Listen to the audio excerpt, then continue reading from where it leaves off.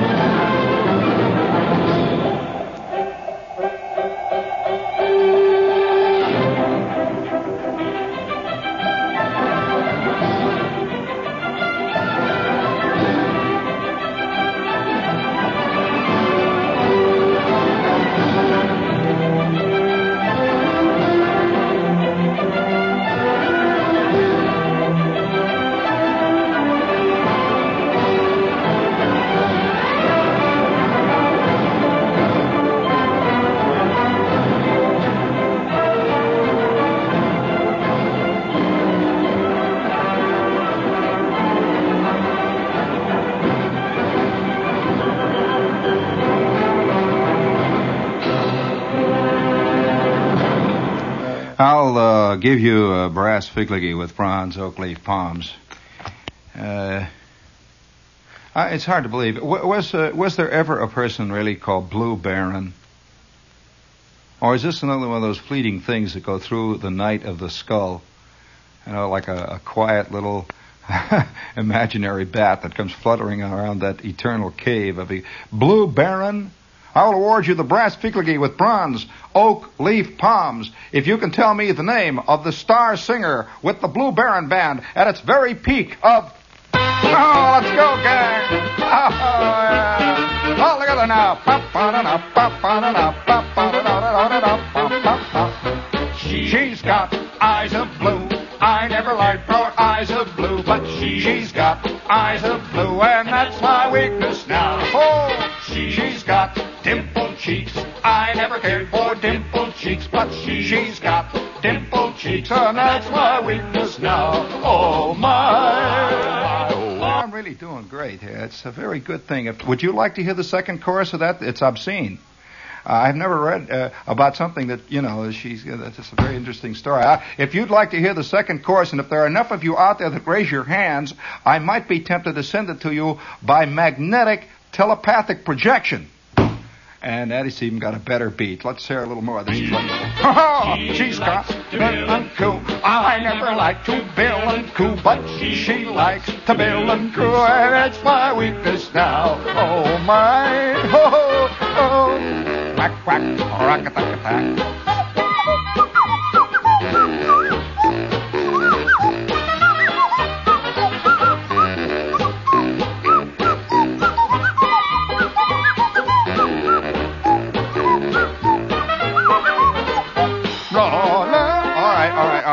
All right. Now, we've got to have a little levity here. I'll never be accepted the way Edward R. Murrow is accepted. You cannot hear Murrow blowing a nose flute in the middle of an editorial on Indochina, even though it might be very apropos and say a devil of a lot more about Indochina and the whole mess than anything he can say in the editorial. Oh, let's go. I think we're on the right track here. Quack, quack, quack, quack, quack, quack. Wait. Hold it. This is the point where I should sing the second chorus. And I don't want anybody in Staten Island to misinterpret the second chorus. You see, there is a great deal of difference between, a form of medieval blending into Renaissance art and what we call today trash. There's a big difference. There's a world of difference, believe me, in the east side, between the East Side art houses and 42nd Street. Even though the pictures are the same, and what I'm talking about is the same, there's a world of difference. You want to hear it? I better not. It's a funny thing. There's a lot of nervous people out there, and this is 1963, and in a few minutes it's going to be August the 1st. That's the flowering period of the yeast. There was a phrase out in the Midwest that had to do with the flowering period of the yeast. And last night, we did a story about fishing. I didn't tell you about the phenomenon which they call the flowering period. No, I want you to listen very carefully to me because it isn't very often that you're going to get a chance to touch nature and its infinite glories and infinite rottenness. Oh boy. Nothing is rottener than nature going full blast. In fact, no, that's true. I don't know whether you've ever been in the salt marshes of Jersey at 4 o'clock in the morning going east, downwind from Secaucus. You would know something about nature going full blast. I know. Boy, I'll tell you, there's some days when it takes the paint right off your car. You'd be surprised. What do you think it does to your teeth? Yeah. What do you think? Believe me. What do you think Secaucus does to your lungs? And more than that, what it does to your view of existence. But I'd like to, if I may, briefly here, say that last night we talked about a Midwestern fish called a crappie, and no, I'm sorry. The crappie is a small edible fish, barely edible, but edible. I mean, how many of you, just raise your hands out there, how many of you know what it's like to lash into about a 2.5 pound well done and well prepared catfish? Now I'm talking about a catfish. There is no fish on the face of the globe that even remotely approaches the catfish for pure succulence. And the New Yorker here hardly ever runs into. Oh yes, I'm telling you the truth. Do you know that in certain areas of Missouri, yes, they do throw them away, and that's what's so sad about it. Yes, most people do, because they don't know anything about what constitutes food, really, in a way. I suppose that if you had never been told that the lobster was a fantastic thing, Cal, you would throw him away because of his ugliness. There are few things more ugly than a lobster while he's lobstering. Now, when the lobster is found, say, at some place like Oscar's over on 3rd Avenue with his guts out and with the proper... Oh, boy, there's one thing about a lobster. Raise your hand, those of you who know what the tamale is in a lobster. Oh, boy. Oh, yeah, that's right. There's very few thrills on the face of the earth can even come near that. Would you agree with me there? I'm sorry. I separate people into the sheeps and the goats, so the lobster eaters and the non-lobster eaters, and boy, I find that believe me, I would say that there are more non-lobster eaters in the John Birch Society. It's a funny thing. It's all part of the parcel. That you can measure man many ways. And while we're on the subject of measuring men, yes, while we're on the subject of that, there are certain places in the Missouri Valley, for example, where, particularly in the southern area of Missouri, down around the Ozarks and places not too far from the Missouri River and the Arkansas River, where as you drive along, you will see little stands advertising catfish burgers. Yes, exactly the same way that along here it's pizza pie, pizza and root beer. Well, you go down through that area, and there is a catfish burger. And let me tell you what they do with a catfish burger and how to prepare a catfish burger. If you are fortunate enough to catch what we call a bullhead or a catfish, let's say he's about 1.5 pounds, 2 pounds. That's about right. First thing you got to do is skin him. Now, I don't know whether I should tell you how to skin a catfish here to know that they are not scaled. Catfish and bullheads, fish of that family, do not have scales. They are skinned. They do not have bones the same as, say, a bass or a perch or a pickerel or a pike have. They have more the same kind of bone structure as, say, close to a shark. They have more of a cartilaginous structure. It's not the same. Now, you take a bullhead. I better not go into the details of skinning a bullhead, except you do it with, no, it's very easy. It's done with a pair of pliers. If you know how to do it, it's easier, believe me, than zipping a pair of Brooks Brothers slacks. Just zip, off it comes, just like that. The skin, just comes off real good. Just zip, like that.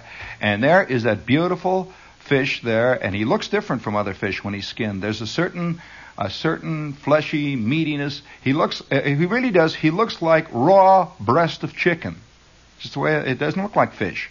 Then you pop this son of a gun into a lukewarm pan of heavily saturated salt water. You soak them overnight in this salt water. And then by the next day, you take him out of that salt water and you dry him down. And then after that, now listen carefully, after that you take this fellow and you dry him down very carefully. And then you dip him in a mixture of very thin raw egg with a little cold water mixed in it, just a little thin, very thin there, you see. And you also cover him with a very thin coating of cracker crumbs, a little salt and a little pepper, and you fry him. Don't ever broil him. The catfish is never broiled. They're fried. For God's sakes, there's a big difference. You fry him in used butter.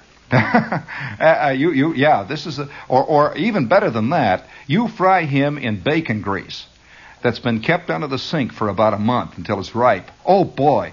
And you just believe me. You just fry this guy until he's golden and brown on one side. You flip it over on the other side, and there is nothing like it. There's nothing in any of the seafood restaurants in New York that can touch it. There is a specific quality that the catfish has.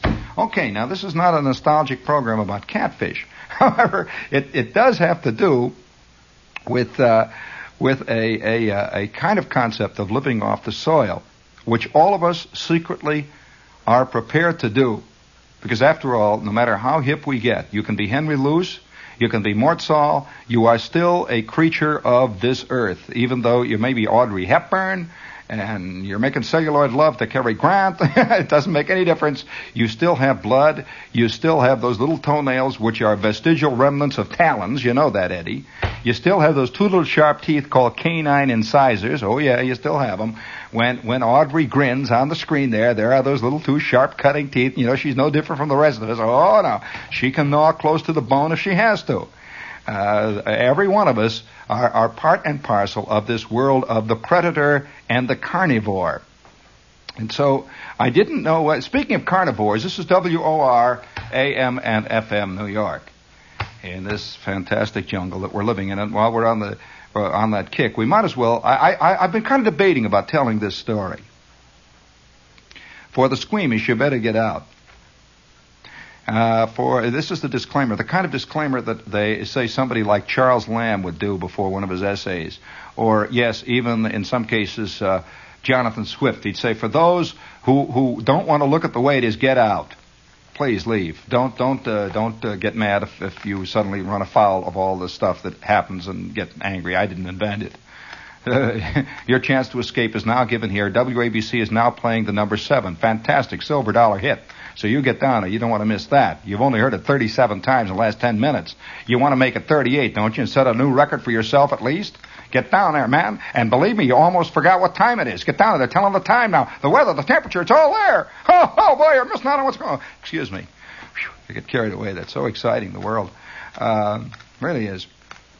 But I'm this kid one time, see, and I'm sure that we've all had this experience, or at least a parallel experience. I'm this kid, and Flick, who lived about 2 or 3 blocks away. Now, the town that I lived in was a town that was the way many towns are, even now, sort of half suburb and half jungle. Now, yes, that's right, half jungle, half suburb, where you had houses and you had swings and you had snowball bushes, and you had kids flubbing around the backyard next to the garage. You had guys squirting the lawn. And then a couple of blocks away, there would be this vacant lot with the eternal underground fire burning in it. I had an underground fire there that burned for over 1,000 years, they said. Yes, they said there were dinosaur bones down there burning. And yes, they did. And they also said that there had been many kids in the past who had been swallowed up if they played too deep a right field, because this big fire was burning underground. Did you ever see an underground fire? None of you have ever seen an underground fire here in New York, of course. This is a fire that burns underground, literally burns underground forever. And the whole field is kind of smoky, and it smells funny. And once in a while, a little puff of actual smoke comes out of it. And if you walk over near it, you can feel the ground is very hot. And if you the earth gets burnt, burnt earth has a sort of ashy quality to it, like old cigarette ashes all piled up with somehow grass growing on top of it. And if you step hard, you go up to your ankle and you get the most fantastic hot foot you ever had in your life. Fantastic. And a great puff of smoke comes out, and you know where hell is. Hell is very close. It's right past Mattingly's store down there. And when they talk about those fiery furnaces being stoked, you have a feeling that you're over one of the hot air registers. And if you listen quietly at night, you can hear the screams of the damned souls as they're being fed into that great big clinker oven. Just going like that, Just a fantastic clinker oven, and you're a blocking away. Well, so you got the scene. About every couple of blocks, there is a tangled undergrowth of a vacant lot where there are trees, and there are garter snakes, and there are toads, and there are old bicycle tires, and there is poison ivy, and it's like a jungle. Well, next to Flick's house, there was a jungle that extended for about a quarter of a mile. A real jungle, where just the kids knew the underground paths. The grown-ups never went in. And kids used to scurry in and out of and they have caves and stuff in there.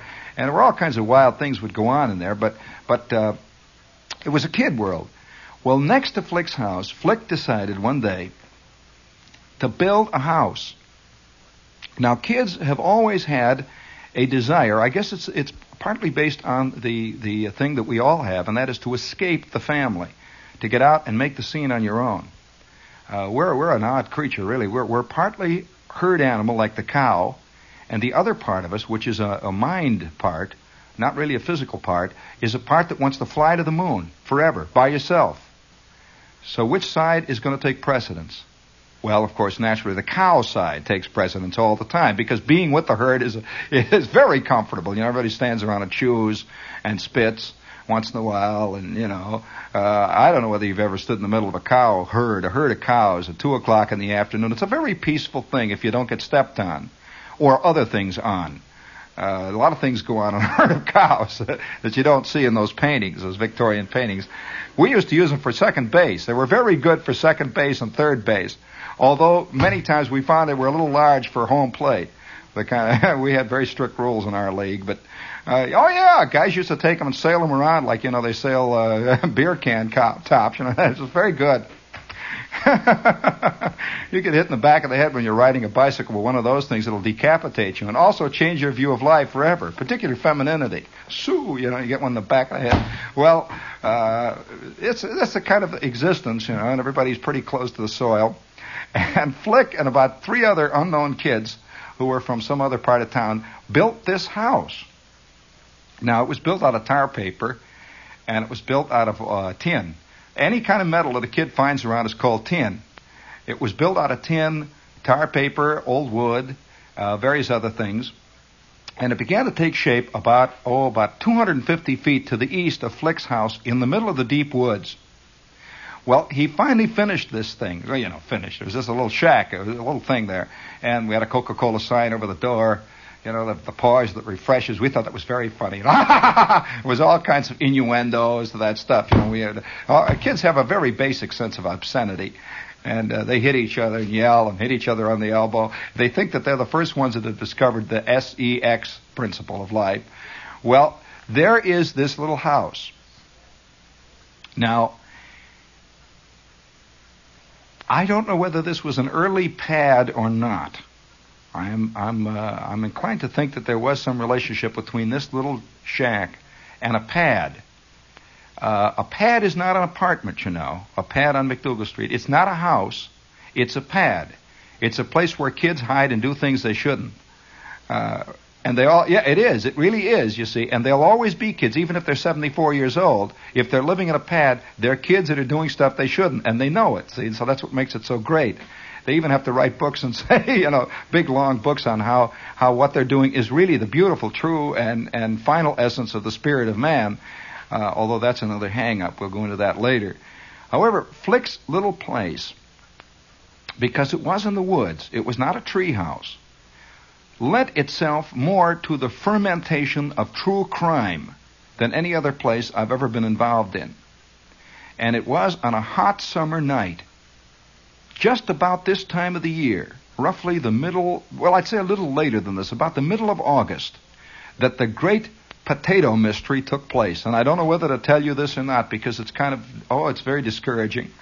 Well, here it is. We would gather there, and once in a while, we would get the permission of the various authorities to stay at the shack. It was called Stay at Flick's Shack. I'm going to stay at Flick's Shack tonight. And, of course, the mothers, they never have. There is no concept. I know this to be a fact. I know that if any of you adults out there think you know what your kid is thinking, forget it. There's no concept of the life, the communication between the adult in a family and the kid is not. It just doesn't exist. It really doesn't. And on the other hand, kid, if you think that your old man has not been party to some pretty shifty deals in his time, forget it. I mean, he's got a lot of stuff that he's got hidden way back there in the coal bin in his mind that he never wants to drag out, nor does he ever drag out. And if he ever hears me talking about him, he says, this guy's a nut. Turn him off, will you? Well, and the closer you get to home plate, the more you know that you're beginning to tag where it hurts, down there at the bottom of the tooth. Well, I'm a kid, see, and there's Flick and Schwartz and me and Bruner, and we are now down at the shack. And it is about 8 o'clock at night, and this little place, and we had built about 5 bunks into it. Now, these bunks were made out of 2x4s, and we had made ticking mattresses.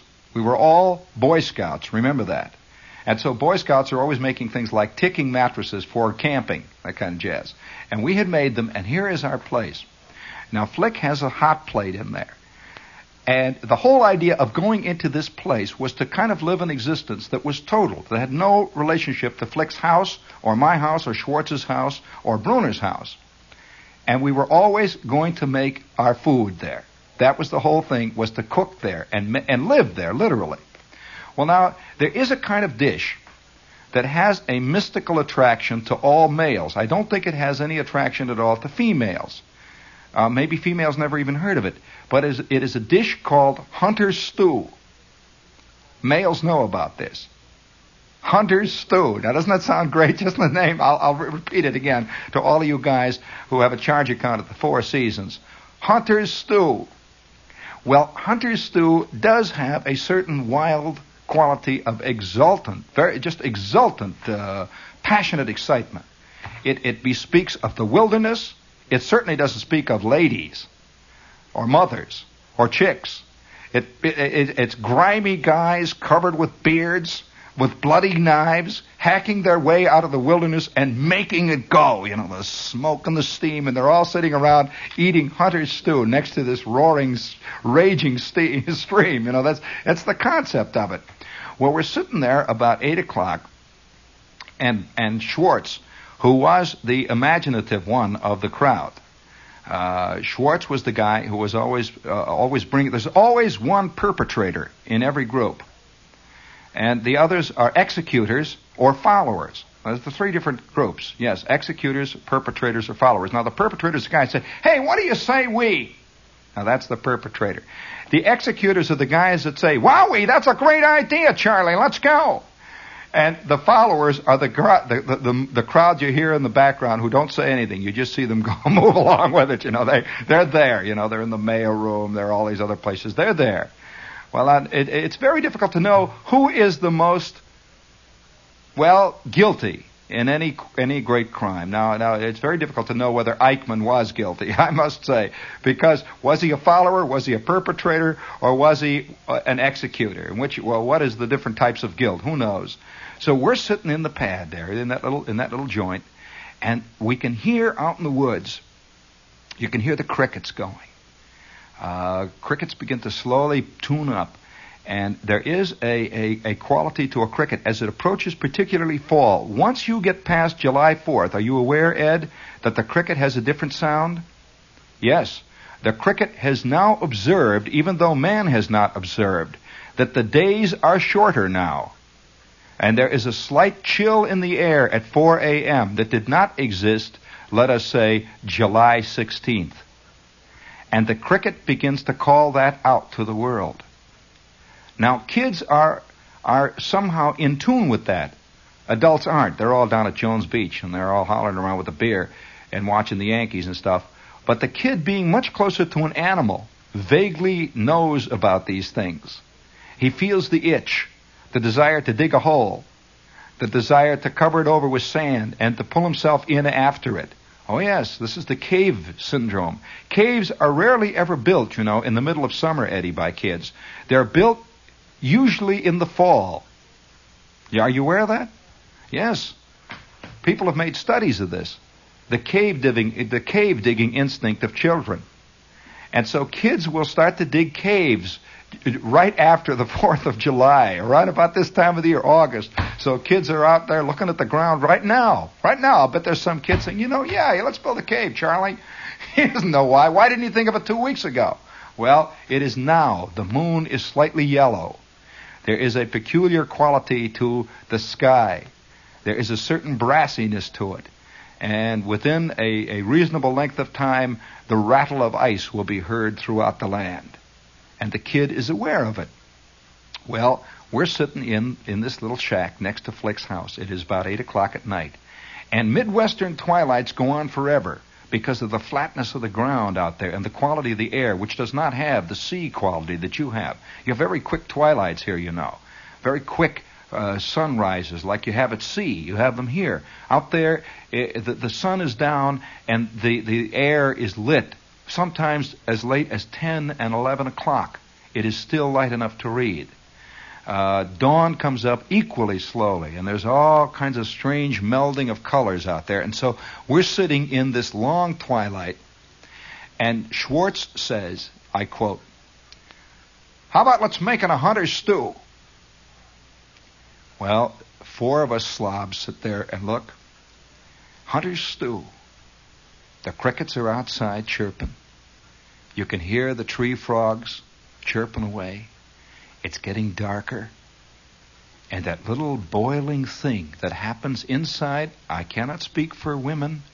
I can say that happens inside of men, Ed, when they look at the dark trees, when they look at the rocks, when they look at the deep water, when they feel the wind. That little funny, exciting, wild, scary thing. It's the thing that makes guys hitchhike all across the country in the dead of winter. It's the thing that makes guys hold on to the front end of a rotten steamer going all the way to Yokohama by paddle wheel. It's that kind of thing. It's the thing that motivated Ahab. You cannot imagine Elsa Maxwell as Ahab. Impossible. Impossible. But you can imagine any man in your block as Ahab under the right circumstances. Well, there it is. And so we're sitting there, hunter's stew, and the birds are chirping out there. You can hear that quiet, soft. Have you ever listened to the sound of a wood thrush getting ready to knock off for the night? Unbelievable. They make a very strange sound. There are about 25 kinds of thrushes. There's the wood thrush, and there's the thrush that they call out in the Midwest the bark thrush. And this is a bird that climbs up and down the trees. And he literally climbs up and down the trees like a person. He just walks up the tree and he walks down the tree head first. And all the way he's going. He's pecking in the bark for little wood lice. Yeah. He's going. Well, we called it a bark thrush. It had other names, speckled thrush. I don't know what they call it out here, but it was called a bark thrush. And everywhere out there in that darkness, you could hear little things coming to life. You could hear little bats beginning to squeak and flutter past the little pad. You could hear millions of things like. Well, for example, are you aware that at night, in a wood like that, that's the time when the turtles are moving? Oh yeah. A turtle is a sun creature. He just lies in the sun during the day sometimes when he's half quiescent. But at night is when the turtle is out turtling. That's when he's in business. And let me tell you, a turtle that is really... Do you know a land turtle? When he is at his peak, a land turtle is pretty nearly as fast as a squirrel. Oh, a land turtle moves like a shot. Oh, boy, they go. Have you ever chased a land turtle at night with a flashlight and tried to catch turtles? Oh, boy, they move. They're insane. And you could hear out there in the darkness, literally hear all the night crawlers coming up to the surface of the ground to crawl. Well, here we are, 4 night crawler types ourselves, sitting there, and we have escaped, you know. Now, how am I to describe the connection that exists between the world of the night crawlers, the world of the toads, the world of the turtles, and the world of the bats, and the kind of lawlessness that suddenly develops in the deep inner circuit of man?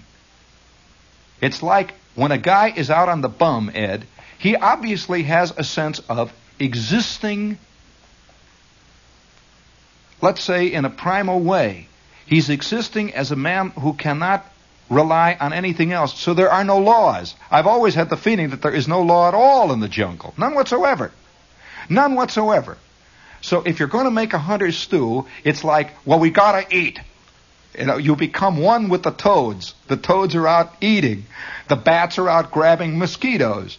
The turtles are out grabbing mosquitoes and flies and bugs. Everything is existing because it has to exist. Now the kids are in the woods, so we're going to make a hunter's stew. Well, now, I suppose if you live in the city, the first thing you would think of would be to go home and get the stuff to make the hunter's stew. That would defeat the whole purpose of the hunter's stew. We are living off the soil. And so we were waiting. We are waiting now with the wild, fantastic, uncontrolled excitement, waiting for it to get totally dark. Because within a half-mile radius, there were probably 500 truck gardens. That was where we were going to get our hunter's stew. And so finally, it is 10 o'clock, and we're sitting there, you know, we're looking out, and once in a while a guy hits another guy, come on, Schwartz, they're batting each other back and forth, and one guy knows where there's some corn, another guy knows where the place is, where they got the potatoes, another guy knows where Canby, who lived down the street and was the mailman, has his truck garden and has tomatoes going, and they were great, you know, and everything is all kind of things, like, you know, everybody is preparing like an actor prepares. And now it is 11 o'clock. Well, of course, most of us would have been in bed an hour and a half already had we been home. And as we approach more and more the true state of lawlessness, which is no sleep, no nothing, that's true lawlessness, there is more of an excitement developing in us. Until we were almost out of our skull. I remember the excitement, the wild excitement of those nights in the pad. So finally, it is now about 1 o'clock. And Flick has his flashlight, which he got for selling more Collier's magazines than anybody in the block. One of those big, long flashlights with 9 cells, you know, you could sign it with a focusing front. So out we go. And we're going through the woods, and you could hear the bats, and you could hear the frogs and the toads. And we are fanning out, going towards the gardens. Well, I don't know how to put it, really. But a garden lying under bright moonlight in August, with the temperature in the low 90s or late 80s, with the mosquitoes and with the bats, with the toads, with the crickets tuning up for fall, it's all just laying there. And the corn by that time was not quite as high as an elephant's eye. I don't think corn ever gets that high in Indiana. It only gets that high in the mind of Richard Rogers. There was this Indiana corn, row on row of it, along the fence, a little truck garden, and there is row on row of onion sets with the little. Have you ever seen onion sets with the little boxes? They use the little. It's a kind of a little greenhouse technique. These are onion sets, and then off to the right, a row on row on row of the most beautiful virgin potato plants that you ever saw in your life. You know, a potato plant is a pretty plant. Have you ever seen a potato plant? There's almost an emerald greenness to it. I'd say the only thing that comes near a potato plant for beauty is a Kalamazoo celery plant in the sun. Oh, a celery plant is just magnificent, beautiful. That fantastic yellow, that lime green of a celery plant in a Michigan celery field with the sun on it for mile and mile. The tulip beds of Holland can't be prettier. They certainly can't smell as good. Boy, the smell of a celery field at full flower is just, it makes your eyeballs pop. It just makes you want to weep, you know. Well, we're laying there, and we begin to move forward like skirmishers. And we're scurrying around grabbing the corn, you know, and guys are pulling. Oh, boy, do you know what kind of sound corn makes when you're tearing it off the stalk at 2 o'clock? Ah! It goes, those corn ears scream. I mean, they yell. Ah! And you're crying out loud, Schwartz, what are you doing? Ah! He's tearing the corn off. And you think that everybody and the dogs are barking for miles around, and then you lay there for a while, waiting for it to cool off. And everything is awake, you see, at that hour in Indiana, except the people. Everything is moving. Cats, dogs, turtles, frogs, everything is up. And they can hear every sound, you see. You could take another one, rip it off. Ah! And you go, oh, oh, oh! You hear the dogs for miles. One dog hears another dog, and they're yelling. You can hear dogs all the way into Chicago barking. When you lay there for a while, reach up and grab another one. Ah! You pull it off, and there's a giant worm. Oh, you throw that one. Oh, boy, corn worms at 2 a.m. are really something. Oh, have you ever seen a tomato worm, any of you? Well, a tomato worm roughly is the size of a kosher pickle, and roughly the same consistency. Oh, boy. I'll never forget the time I dug my fork into a tomato worm in a salad, but that's another story.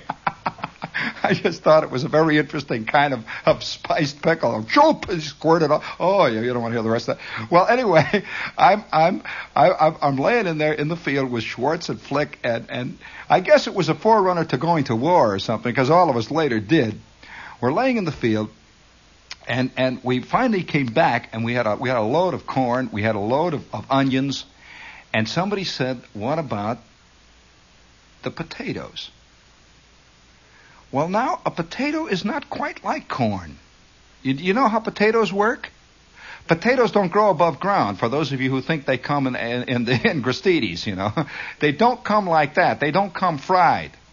They just don't. A potato grows underground. See, it's down there. You pull the plant up, and on the bottom of the plant is the potato, if you're lucky. It's like fishing. Well, so we said, well, how are you going to do it? To pull the plants up? Because if you pull the plant up, that is a sure sign people have been out there. You can pull ears of corn off corn stalks, and no one knows it. You can pull up a few onions out of an onion set because they grow in great profusion. You don't have to pull little onions out, and you go up a row of onions, and you can have enough onions till you couldn't stand each other for years with just one row, and no one ever know it. But a potato is not quite the same. And so we're laying there looking at the potatoes. You can't make hunter's stew. The one ingredient they always talk about is diced potatoes. Cut the potatoes. That's kind of the basis. So we're looking out there, and it's dark, and the frogs are yelling, and the dogs are barking, and the bats are flying. And Schwartz says, "Watch." Schwartz crawls up forward, and another thing, potato plants are very low. Your silhouette is very, very high when you're stealing potatoes. You're much safer stealing corn, right, Jack? You're much safer stealing corn. They're very high, you can hide. But when you're stealing potato plants, your silhouette is silhouetted up against the moon, boy, and when you get a shot of buckshot... Oh, yes, one other time we got shot with salt. I'll tell you about that sometime. But here we are now crawling up the potato rows. Now, these little plants were just beginning. They were not really coming to fruition. These potato plants had probably another 6 weeks before they were even really, potatoes. They were little baby potatoes. See? So Schwartz pulls one up, and hanging on the bottom of Schwartz's potato plant in the moonlight, he's laying flat. Now, remember, we're crawling forward on our gut, all four of us. He holds it up, and we look at this thing, and you can just see it there in the moonlight, is a little tiny potato about the size of a marble. A little poor sand potato. And Schwartz looks at it, and he looks at Flick. Flick looks at me. I look at Bruner. And without a word, Schwartz takes that little potato, pulls it off, digs his hand down, and replants the plant. Just like that, he pats it down, and we start crawling. Well, these are little tiny potatoes. These are little potatoes about the size, 1/3 the size of a ping pong ball, you know, and it takes a lot, because we were kids, we wanted a pot of hunter stew. We didn't want a little, you know, a little Dixie cup. We wanted a pot of hunter stew. So we started to crawl. Well, we crawled from one end of this poor guy's potato field to the other. Flat on our gut, each guy. We'd pull up the little plant and hold it up against the moon. You'd hold it up there. You couldn't see anything except unless you held it up against the moon. And then you'd see this little round, little mib hanging there, you know. You go, pull it off. It's about the size of a cashew nut, you know.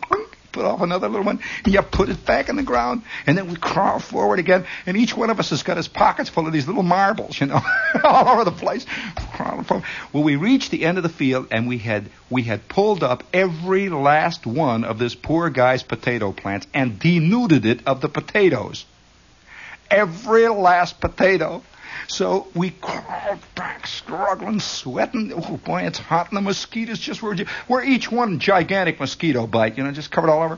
We're crawling back. We're really living off the soil, you know. We're dragging our way through the mud, and you can hear, oh, oh, oh, oh, in the distance. Oh, oh. We'd lay there. Shh.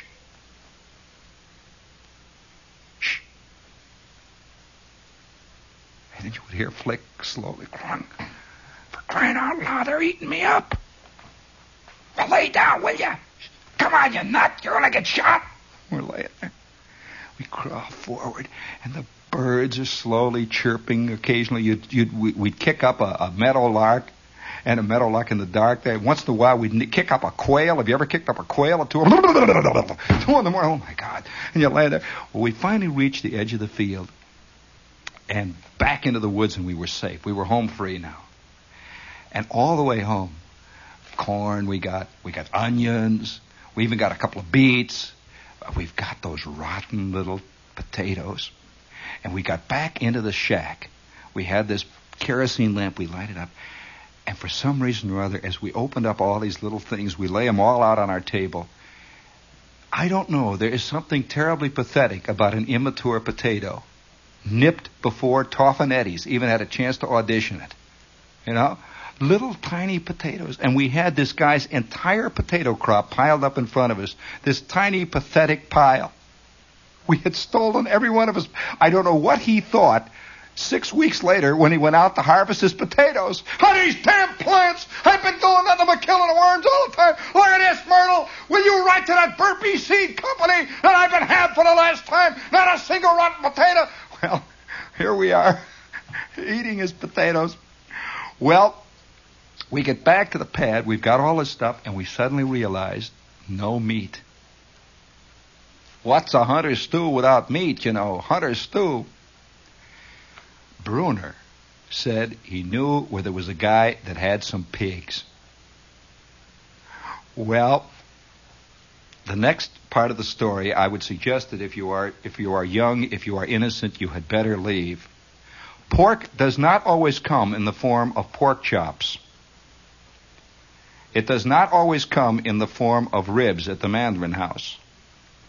Well, 10 minutes later, we are coming back from the back end of a sad, smelly house, carrying in a gunny sack a little pig.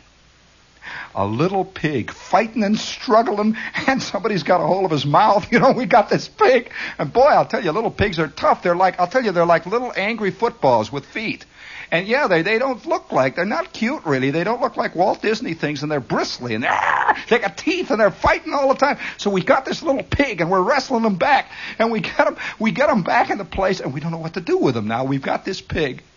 Well, Schwartz and Flick go out in the back with their Boy Scout knife and their axe. And they proceed to try to do what they thought you should do to a little pig to produce hunter's stew. Well, I am standing in the place. I'm supposed to be in charge of boiling the water and getting things ready. I am in there, and I hear this thump and this squealing and yelling outside in the dark. I go out with the flashlight, and there is Schwartz and Flick, and Bruner has now come out, and there was one of the most gory, wild, scary scenes you have ever seen in your whole life. Schwartz and Flick are trying. I can't tell you any more about this, can I? I can't tell you any more about it, Because all I know is that 5 minutes later, we are all going home, each one of us in our own direction. We have buried the entire schlamoo out in the back of the pad. It's all there, gone, forgotten. I am home. And I come in about 2:30 in the morning out of the cretonne bed, and I go off to sleep, and I have never mentioned it since.